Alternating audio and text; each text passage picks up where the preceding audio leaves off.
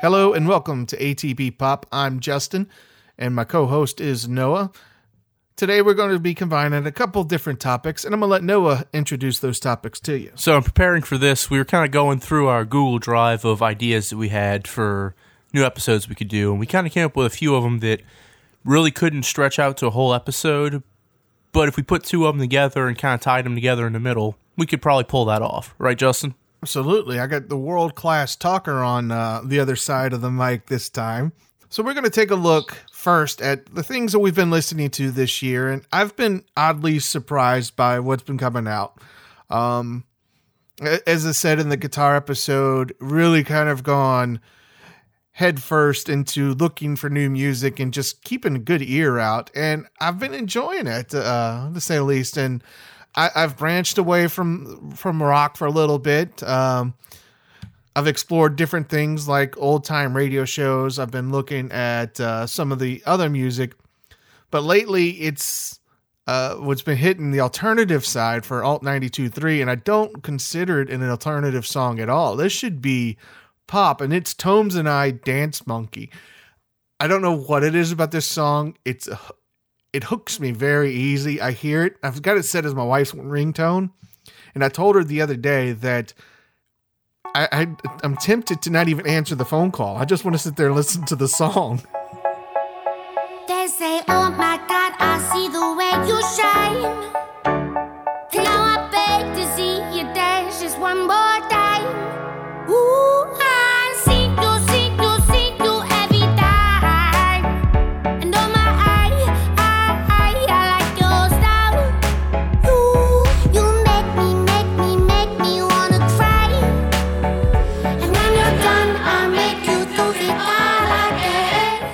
Yo, it's definitely, I mean, calling it alternative is a stretch. That's like when they started putting Billie Eilish on the alternative stations, and it's like, really isn't. I mean, maybe one or two of her songs, but most of it's pop, and the same thing with Dance Monkey.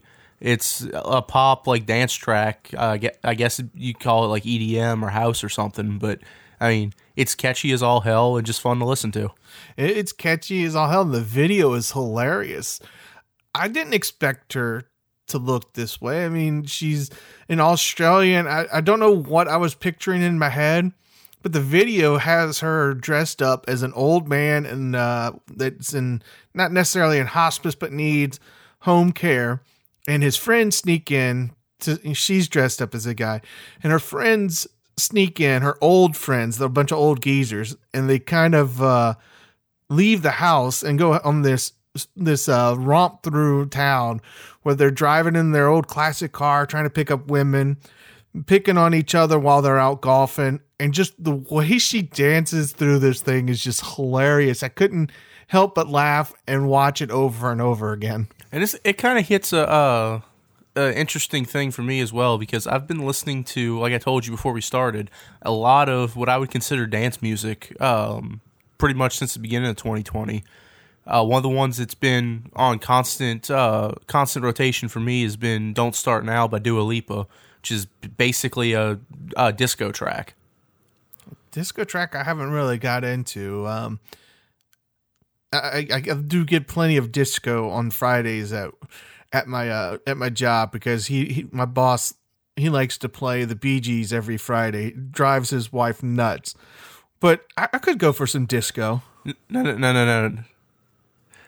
This is good disco. At least you're not saying ABBA. No, the thing with it is that it takes what I consider all the best parts of disco, and I mean, calling it disco is kind of a stretch. It's somewhere between disco and funk and just kind of all those classic sounds, but it takes all the best parts of it. You got the sparkling guitar, the awesome bass line. I mean, that's what makes any dance track for me, especially in this kind of style, is it's got to have an infectious, groovy bass line underneath everything. And it's this seductive groove that just draws you in. And then on the chorus, it just comes out of nowhere with hitting you with the full energy again. So it like drops out for a second, and you think it's going to go into like a kind of boring pop song chorus, and then the bass and drums come back in, and it just turns into a dance track all over again. If you wanna believe that anything could stop me, don't show up, don't show up, don't come out, don't come out, don't stop caring about me now, walk away, you know how, don't stop caring about me now.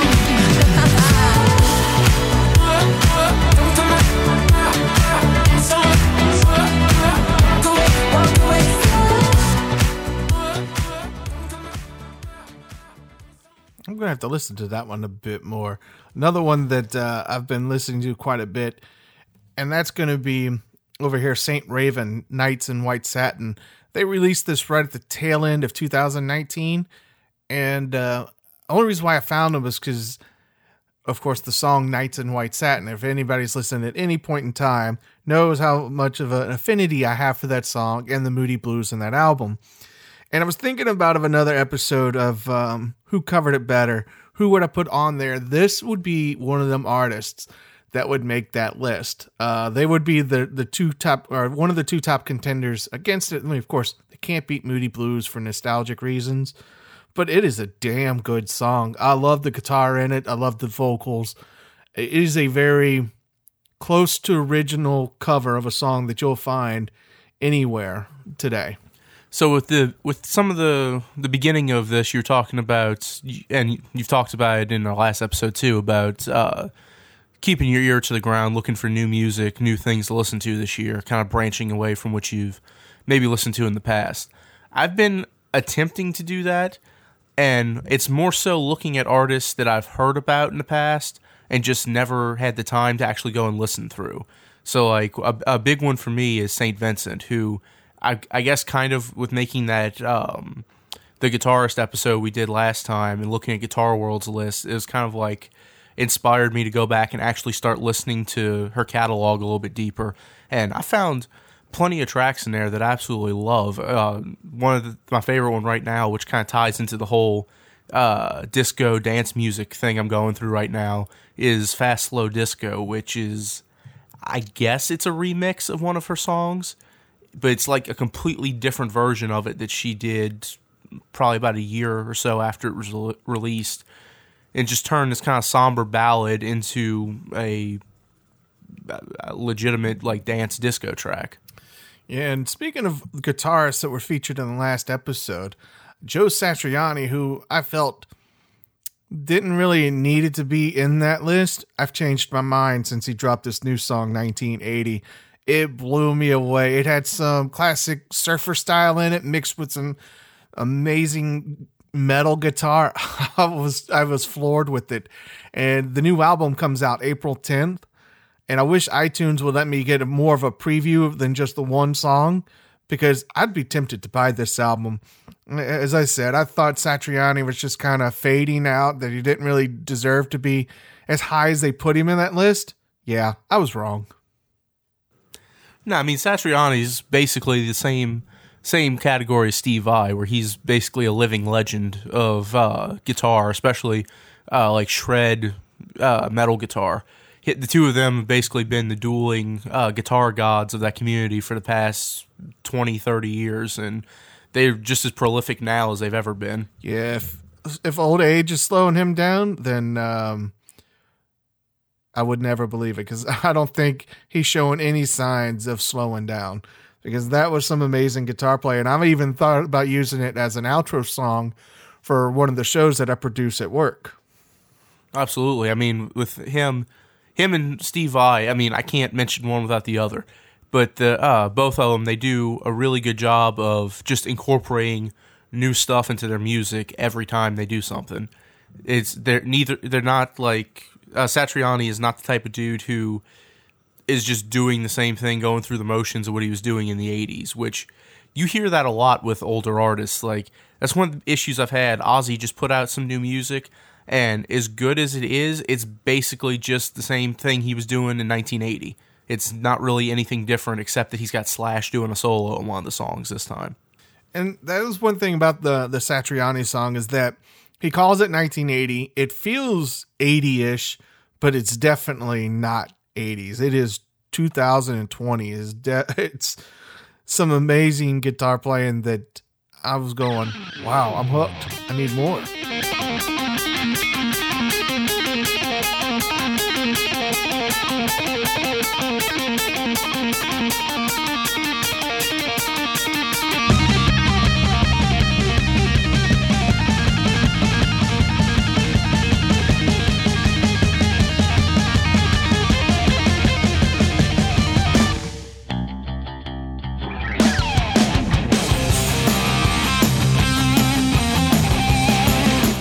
Yeah, and it kind of sounds like, to me, what Tom Morello was attempting to do last year with the idea of making like a modern guitar record. But really what he ended up doing was making a kind of watered-down pop or dance electronica album that just happened to have guitar parts on it. Yeah, and coupled that with Nita Strauss's Controlled Chaos album, man, guitar has just been shredded in this household. Yeah, and it's weird because since the beginning of the year, the guitar stuff I've been leaning towards has been a lot more rootsy and sparse, I guess. So like St. Vincent is a guitar god type of personality, but the way she does it is completely different, where it's more of a textural and kind of serving the song kind of thing. And then three of the ones I've been listening to a lot is Mary Spender, Joey Landreth, and Ariel Posen. And all three of them have this kind of roots rock, singer-songwriter kind of vibe going on. Like Mary Spender's is like a coffee house. Kind of reminds me of like a KT Tunstall kind of thing. And then Joey Landreth and Ariel Posen are borderline old-school blues, folk music guys with, just so happens that they have these amazing slide guitar, rock guitar solos peppered throughout their singer-songwriter songs. And if you're talking about bluesy kind of blues rock, then I have to agree with you that the other band that I've been listening to, the Blue Stones, Shaking Off the Rust, they're a Canadian duo out of Ontario. They sound a lot like the Black Keys. From the style that they play, from the way they write their songs, from the way they sing their songs, the vocals, and even the guitar playing. Even to their name. Yeah, even to their name. The Blue Stones, White Stripes, Black Keys. I'm going to start a band called the Brown Streaks. It feels like they just used a random name generator on Facebook to create their band. Your band name is... But their music at least is good. I enjoy it to listen to and to get that blues beat in the house to counteract the Iron Maiden sounding Nita Strauss.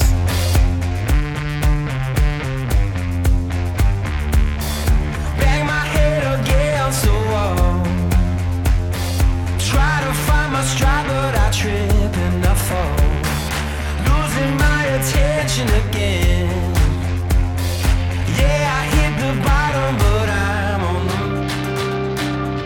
Yeah, I think you had sent me one or two of their songs. I think the one you're talking about, the Shaking Off the Rust, and yeah, it was solid. I mean, I'm a critic of people doing that kind of style because I have a very high standard for it, being the Jack White groupie that I am.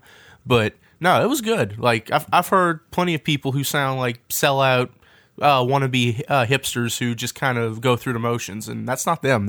They're legit. Yeah, and they're tearing it up on the charts because where I'm getting my music from these days, they're all over the state or the country right now. They're one of the hottest bands out there.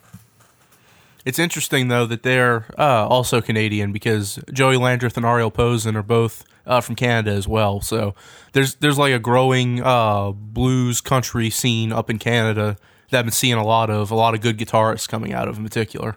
I'm seeing a lot of good guitarists right now because we even had Saint Asonia with the new song The Hunted featuring Godsmack's lead singer Sully. That's had some great playing in there. Fozzie's got a new single out. I'm just psyched to hear all the guitar coming out this year, all the rock in general. It's amazing when you actually pay attention to see what's going on around you that it's there. Yo, Saint Asonia, that's, if I remember correctly, it's Mikey Mashuk from Stained is the guitarist for them, and he's always been a really solid guitar riff guy. I mean, whatever you want to say about Stained and nu metal in general, there's some really good guitar riffs throughout the whole genre and throughout like Not Again and some of the other tracks that they've had. I think he made a habit of using low tune like baritone guitars, which just gives a tight, really heavy sound to the riffs. That, I mean, it was kind of common in nu metal, but it's still cool to hear his approach to it. When I saw that Sully was in there, that quickly made me listen to it because I like Godsmack. I think they're a tremendous band. Not so big on that last album. I felt it was kind of commercial, kind of cookie cutter album. But anytime I see Sully, I'm listening. With my music that I've been listening to lately, I have the strains I've talked about where it's been like the folky guitar players because I've been really interested into getting more into playing harmony and rhythm guitar and being better at that, as opposed to just straight lead guitar and hard rock riffing. So there's been that strain, and then there's the dance music stuff. And the only way I can describe the other stuff I've been listening to is Billie Eilish-ish, I guess. The two main ones is Hayley Williams put out a single as a solo artist. She's the lead singer from Paramore.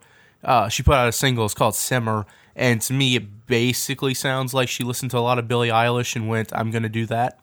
But it sounds different enough, especially since it's her and she has kind of a distinct voice, that I pretty much liked it. And then, I mean, straight up, Phineas, Billie Eilish's brother, I've been listening to his solo stuff, and honestly, his style is a good bit different from Billie's, but it's similar vein of that kind of indie alternative pop.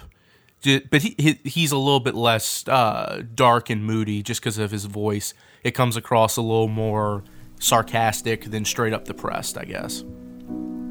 I lost a friend, like keys in a sofa, like a wallet in the backseat, like ice in the summer heat. I lost a friend, I lost a friend, I lost my mind, and nobody believes me. Say I know that he don't need me, 'cause he made a little too much money to be 20 and sad. And I'll be fine without him, but all I do is write about him. How the hell did I lose a friend I never had? And then right in the middle of it all, you put Halsey's latest song, You Should Be Sad. And when you sent me that video, I just had to stop what I was doing. That video was eye-catching. The song is catchy too. I like it. Compared to her last album, once again, kind of comparison to Godsmack was just kind of cookie cutter. It just felt that she wasn't herself in that last album. And this album, she's back to, hey, I'm going to make music the way I want to make it. I'm going to have fun with it again. And I've got something to say. I had something to say in the last album, but I didn't quite get it out. But here, I got it now. Well, and see, with her, I never really was a huge fan of hers. I heard a couple songs I liked, but I've heard her more in the kind of pop princess where she was getting on the top of the charts and she seemed to be playing a little safer. If I hadn't seen her at the CMT Awards, the Country Awards, with Lady Antebellum sitting there strumming an acoustic guitar and singing along with some of their songs and doing a countryfied version of her song Graveyard, I would have been really surprised hearing You Should Be Sad and Graveyard and a couple of the other ones off this album. Because I listened to a good bit of the full album, and they all have this folk, country, just kind of real, authentic, raw kind of quality to them that makes her come across way more appealing than the more pop music stuff she was doing, where it seemed a little bit more generic and quirky for the sake of being quirky. This feels more like an artist making music that they actually want to make.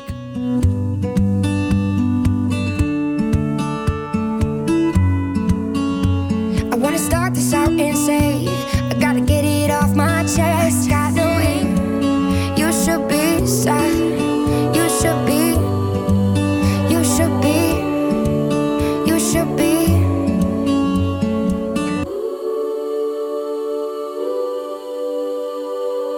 Yeah, her first album I loved. I have it on vinyl. And I loved every bit of it because it stayed in the alternative side. It had the alternative style lyrics, the alternative style sound, and it was breakthrough for her at that point. And she was very brash, very Alanis Morissette with her vocals or with her lyrics. I mean, she just flat out called things like she saw it. And then she got big, and then, like you said, she played it safe with that second album. And I was kind of like, I think I'm kind of done with her at that point. But this song, it's got those country elements that made me say, I think I need to check out country a little bit more too this year. I think this is the year that country is a little more prominent than usual. It's interesting you say Alanis Morissette, because that was kind of one of the first thoughts I had when listening to You Should Be Sad. Is it's kind of like, this is kind of like her You Ought to Know equivalent in a lot of ways, with taking obvious shots at, I think it was G-Eazy is the X that this one is pinned towards. And yeah, to me it was very much in that kind of vein. In a lot of ways. All right, and the last bit of what I've been looking into lately, and like I said, kind of like with the Joey Landreth and Ariel Posa and those, a lot of it has to do with what I'm into trying to learn or trying to do on my guitar lately. That's where a lot of what I listen to comes from.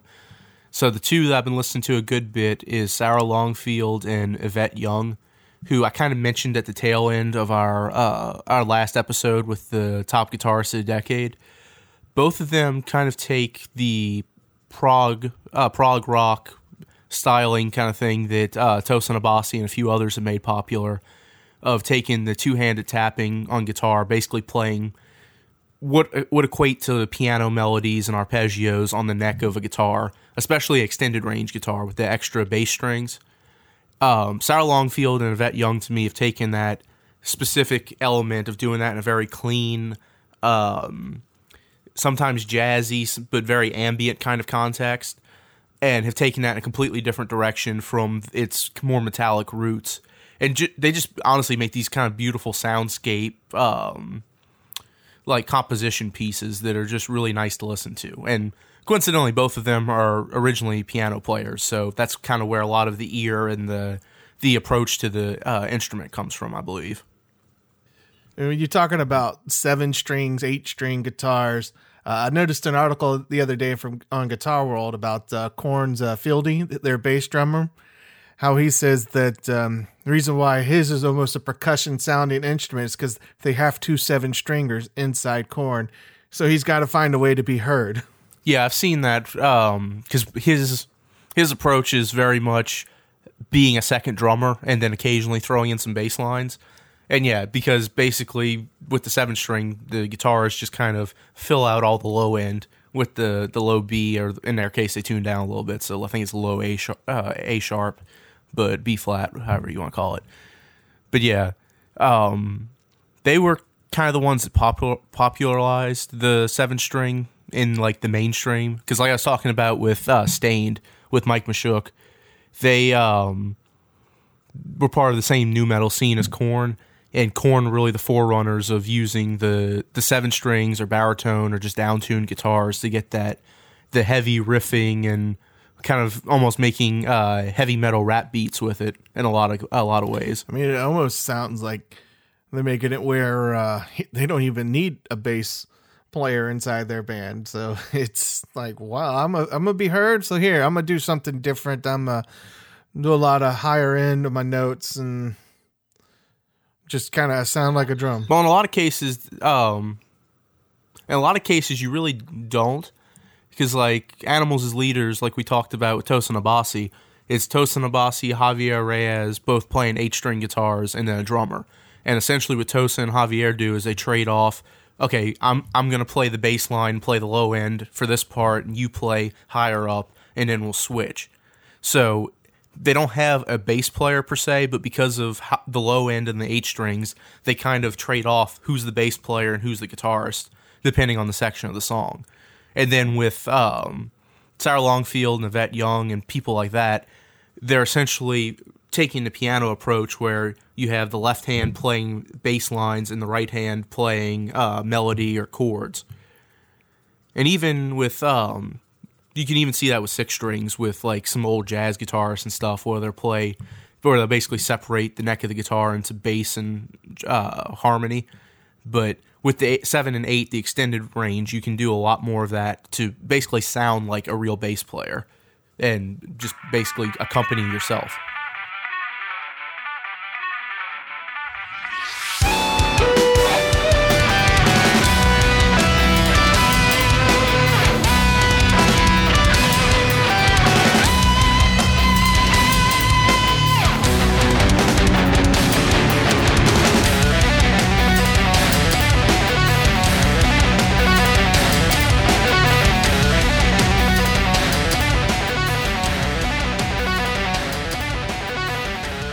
We're going to move into some more of the stranger or the weird instruments that you ever heard in rock. And it wouldn't be me if I didn't talk about this song, because every chance I get to share this video, I share it. And that's of Bill Bailey playing Enter Sandman on air horns.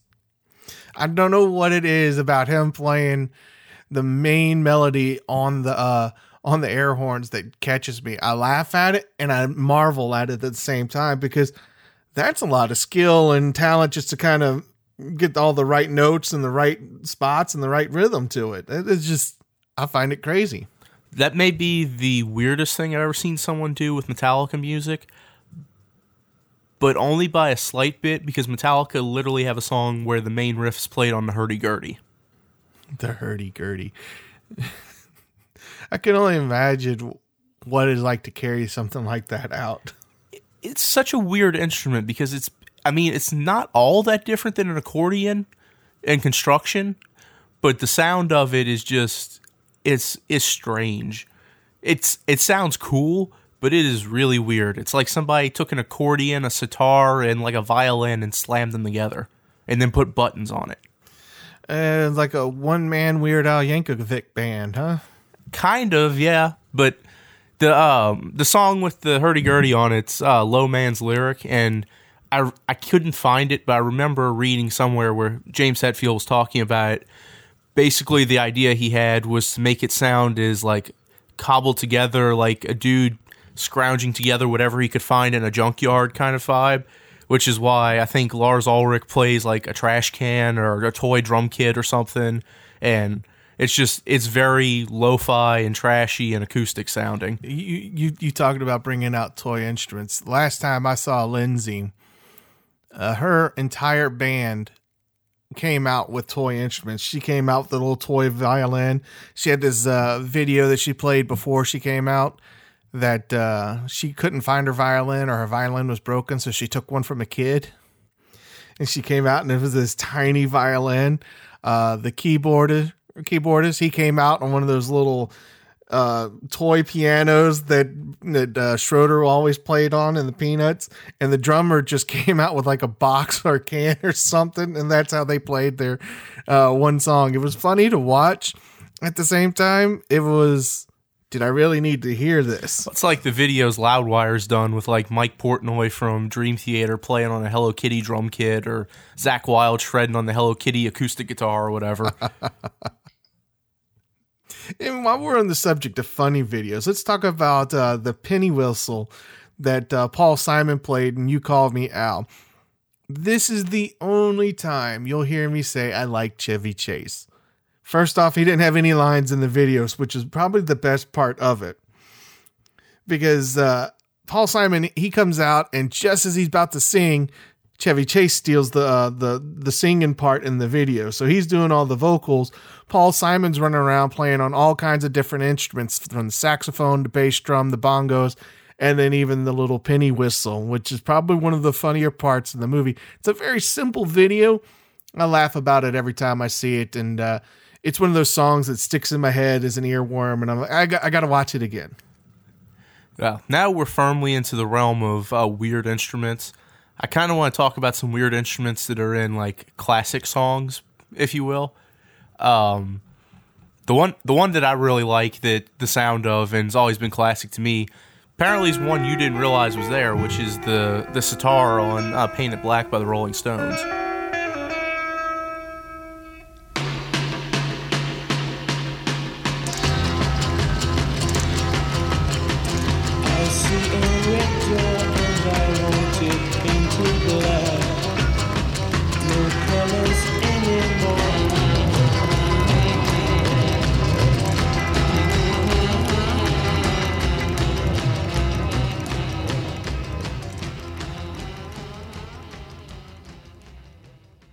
Well, you totally caught me by that one. So I'm going to take that as the something new I learned today, because I always thought that was a guitar at the beginning, or that they played through, and for it to be the sitar, I was like, what? No way. And I had to go back and listen. And for a song that I've loved since the 80s, or late 80s, I should say, when the hit show, it was a hit show, Tour of Duty, all about the Vietnam War.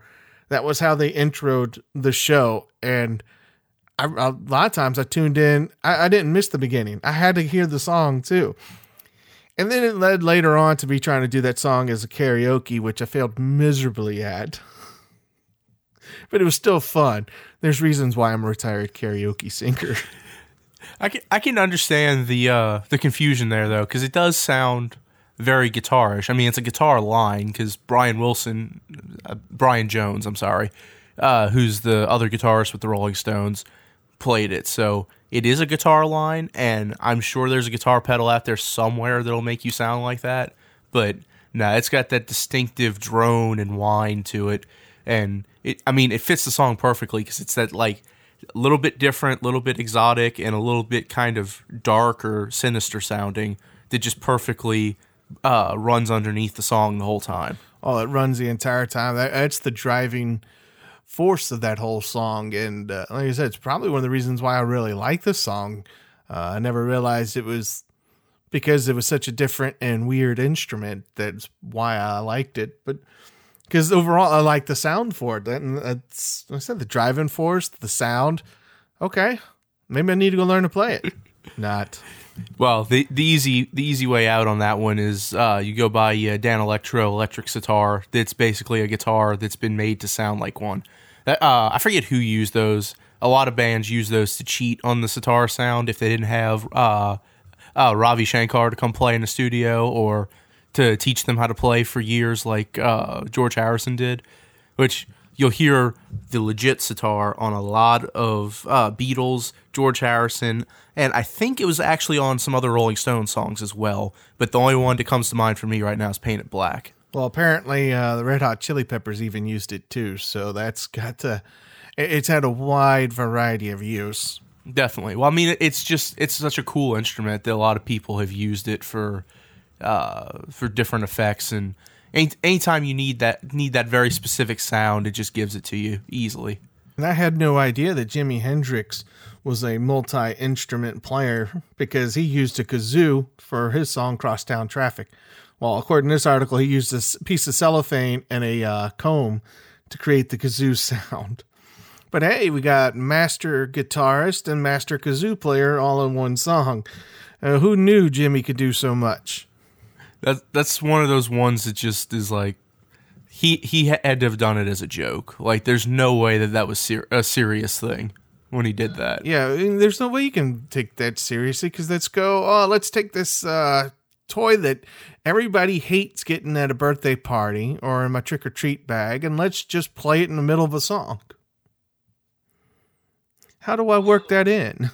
Well, talking about like classic songs with the weird instruments, I never realized this was on there, kind of like you with Painted Black, but Good Vibrations by the Beach Boys has a very prominent theremin throughout most of the song. It's like the backing melody throughout the song, which listening to it, it's really obvious when you're looking for it, but it never really crossed my mind. It's not something that sticks out. The song's so well produced and so coherent that it just kind of, it all fits together well.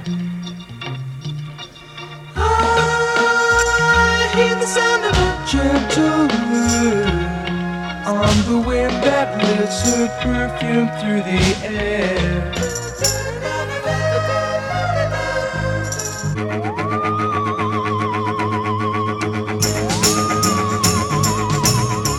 Maybe that's why some of them didn't stick out so much, because the way they were produced, sort of like the flute always sounded weird in the old 60s songs that you hear, especially most recent I can think of is the Moody Blues, all through Days of Future Past. Then using that flute is, even though it's iconic to Nights in White Satin, it's still kind of eerie sounding, like it doesn't belong there, because it was so strange to record. Yeah, get a little Peter Frampton on that flute solo. I mean, I can only imagine today that if somebody recorded the flute, it would be vocoded or voice boxed. I mean, even going with Peter Frampton with the most iconic thing with the talk box, I mean, it sounds cool, but it is kind of funny when you think about it. The idea of making his guitar talk, because it's always been, well, he makes the guitar cry. And he's like, nah, man, I'm going to make it talk. I'm going to make it sing.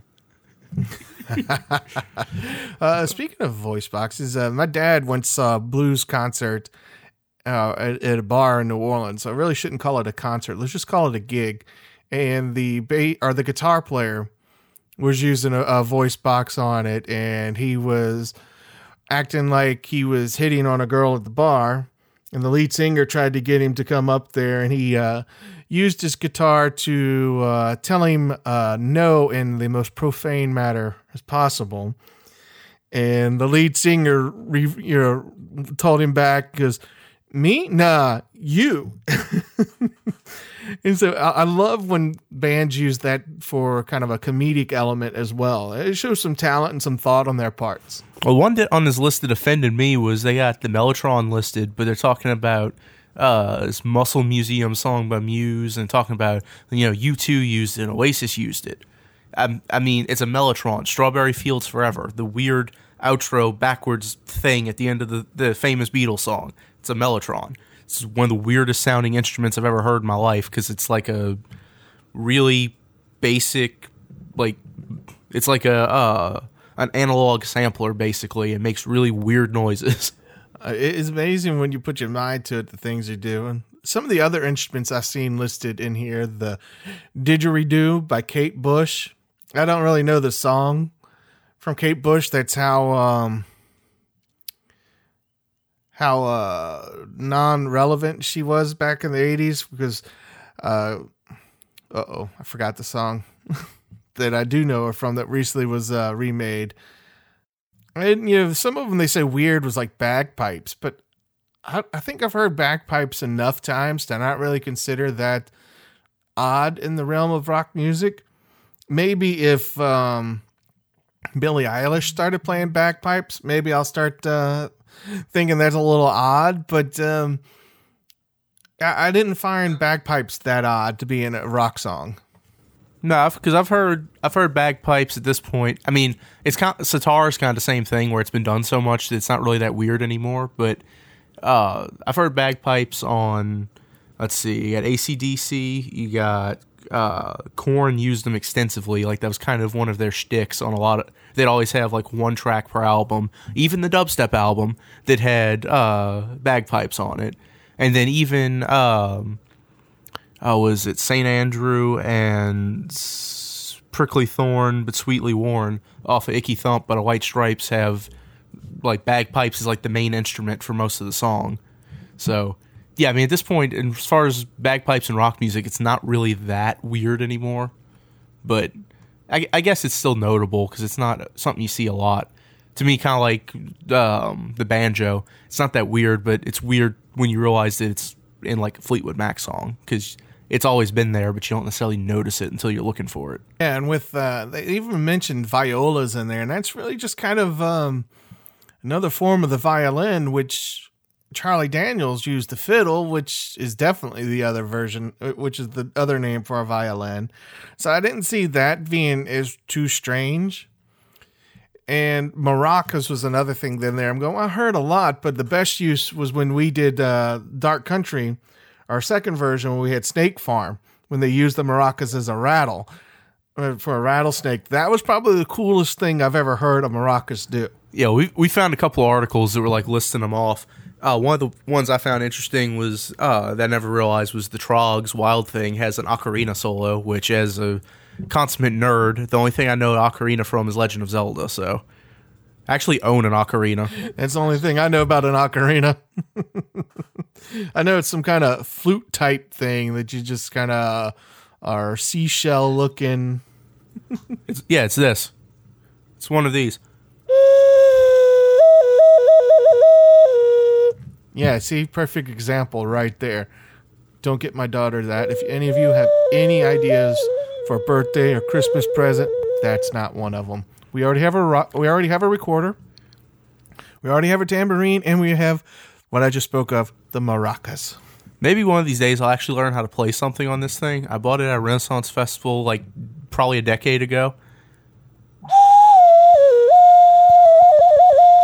And yeah, I don't know how to play anything on it. I did learn like the first 3 notes of a Zelda song once, but that's about as far as I got. I predict this now. The next episode, he's going to know how to play Seven Nation Army on the ocarina. I really wish I could bust that out right now just to do it. I can play Seven Nation Army on piano, bass, guitar, and drums. Might as well expand that list to the ocarina, Seven Nation Army on You know how you play Seven Nation Army on drums? How? He's already got the drum beat down. It's simple. If you can count to 2, you can do it. Speaking of the White Stripes, one of the other ones on these lists that I forgot about, the song "The Nurse" by the White Stripes features a marimba, which the marimba is one of the most underrated instruments that I wish more rock bands would use, because every time I've heard it, it sounds awesome. It's way cooler than a xylophone. Well, I'm looking at this one instrument that got listed, the bouzouki. I'm expecting, bazooka, but it looked more to be like a real deeper cut guitar is what it really looked like. And I still can't really hear it in the song with the gallows pole. I'm going to have to go listen to that a little bit more from Robert Plant and Jimmy Page. I almost wanted to say Led Zeppelin, but, no, it says Led Zeppelin right there. No. That's... You're mixing them up. Yeah. No, Bouzouki is Keith Urban. Yeah, it was Keith Urban. There we go. Keith Urban. This article is spaced weird. It's, you probably wouldn't even notice it. It sounds like it's like a lute or a mandolin or something, so. But. Yeah, it'd probably be processed out over everything. So, the main inspiration for this idea of just kind of looking at weird instruments in rock music, where we started from with this was my obsession with extended range instruments, specifically guitar and bass. We kind of talked about it last time with Steve Vai and Tosin Abasi with the 7 and 8 string guitars. Another one that's really interesting to me is the 6 string bass, where basically back in 60s predominantly, you'd have bands like the Beatles and some other ones where the guitarist would basically go pick up this bass that was literally a guitar, just longer, so that John Lennon or George Harrison could comp on bass while Paul McCartney was playing piano or whatever.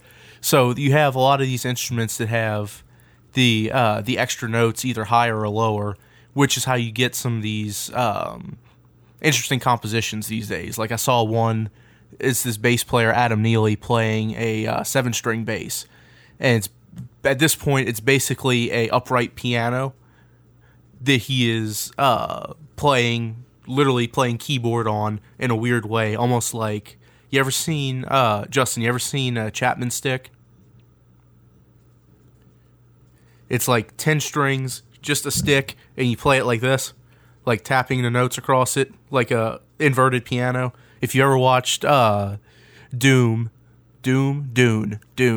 Patrick Stewart plays a Chapman stick solo. Okay. Yeah, I know what you're talking about. But that's kind of the approach that some of these people take with the 8 and 7 and extended range basses, because you have like a piano basically at your disposal, but mapped in the way of a guitar. So you get these really interesting voicings and chords and arrangements, and I don't know. That's kind of where I started from with this, was looking at all of the extended range instruments, especially since I own a few of them now with my 8-string guitar that I bought last year. I find it an interesting topic too, because for a lot of people kind of like me, it was just kind of, band, guitar, keyboard, bass, drummer, lead singer with ego complex. Yeah, and that's very accurate. My question is, if you're a one-man band, do you have all of the egos and personality complexes of the entire band? I would think so. I would think they would have multiple voices in their head. I'd be curious to talk to Trent Reznor sometime about his days with for Nine Inch Nails. I mean, are there days that he wanted to kick the lead singer out and find a new lead singer? He'll bring in like Daughtry or somebody. From what I've seen from Trent Reznor, he most certainly had voices in his head. I think there's several one-man bands that got their voices in the head. I mean, look at the parody music Weird Al puts out. I mean, seriously. I mean, that's a comedian with a lead singer and an accordion and a ukulele. And no joke. Weird Al has one of the greatest backing bands of all time as far as pure musicians go. It's crazy to think about, but when you take into account the number of different styles of music that they have to play just to get through one of his albums because of the wide range of stuff that he parodies, it's crazy watching how good of a band they are. It would be crazy. I think I would pay to see that. Though he just came to New Orleans sometime last year, if I remember. I believe so, yeah. No, I would definitely see him live in concert. I think it'd be a fantastic show. It'd be funny as hell. It'd always be funny. I'm always coming across new parodies that I haven't heard before. And I'm going, I can't believe I haven't heard this. The song's almost 20 years old and I didn't know it existed. Well, it's like they were playing The Right Stuff by New Kids on the Block over Walmart Radio today. And one of my coworkers informed me that apparently Weird Al did a parody of that. That's The White Stuff Between the Oreos. Yeah, he did that, and he did a parody of Backstreet Boys, Blink-182. Oh, it was hilarious. One of the other shows that I produced, that was one of the songs he had to play during his in between his segments. And I thought it was hilarious. I did not know he did this. It was Backstreet Boys that he made fun of. It was hilarious. It still kind of fits today with how some people I know. All right. Well, we are digressing greatly here. So, Justin, any last words before we wrap this one up? No final thoughts? All right. Well, that's been music we've been listening to lately, extended range instruments, weird instruments in rock music, and a tangent about Weird Al Yankovic. Only on ATV Pop will you find such diverse topics as these. With that, we will see you next time.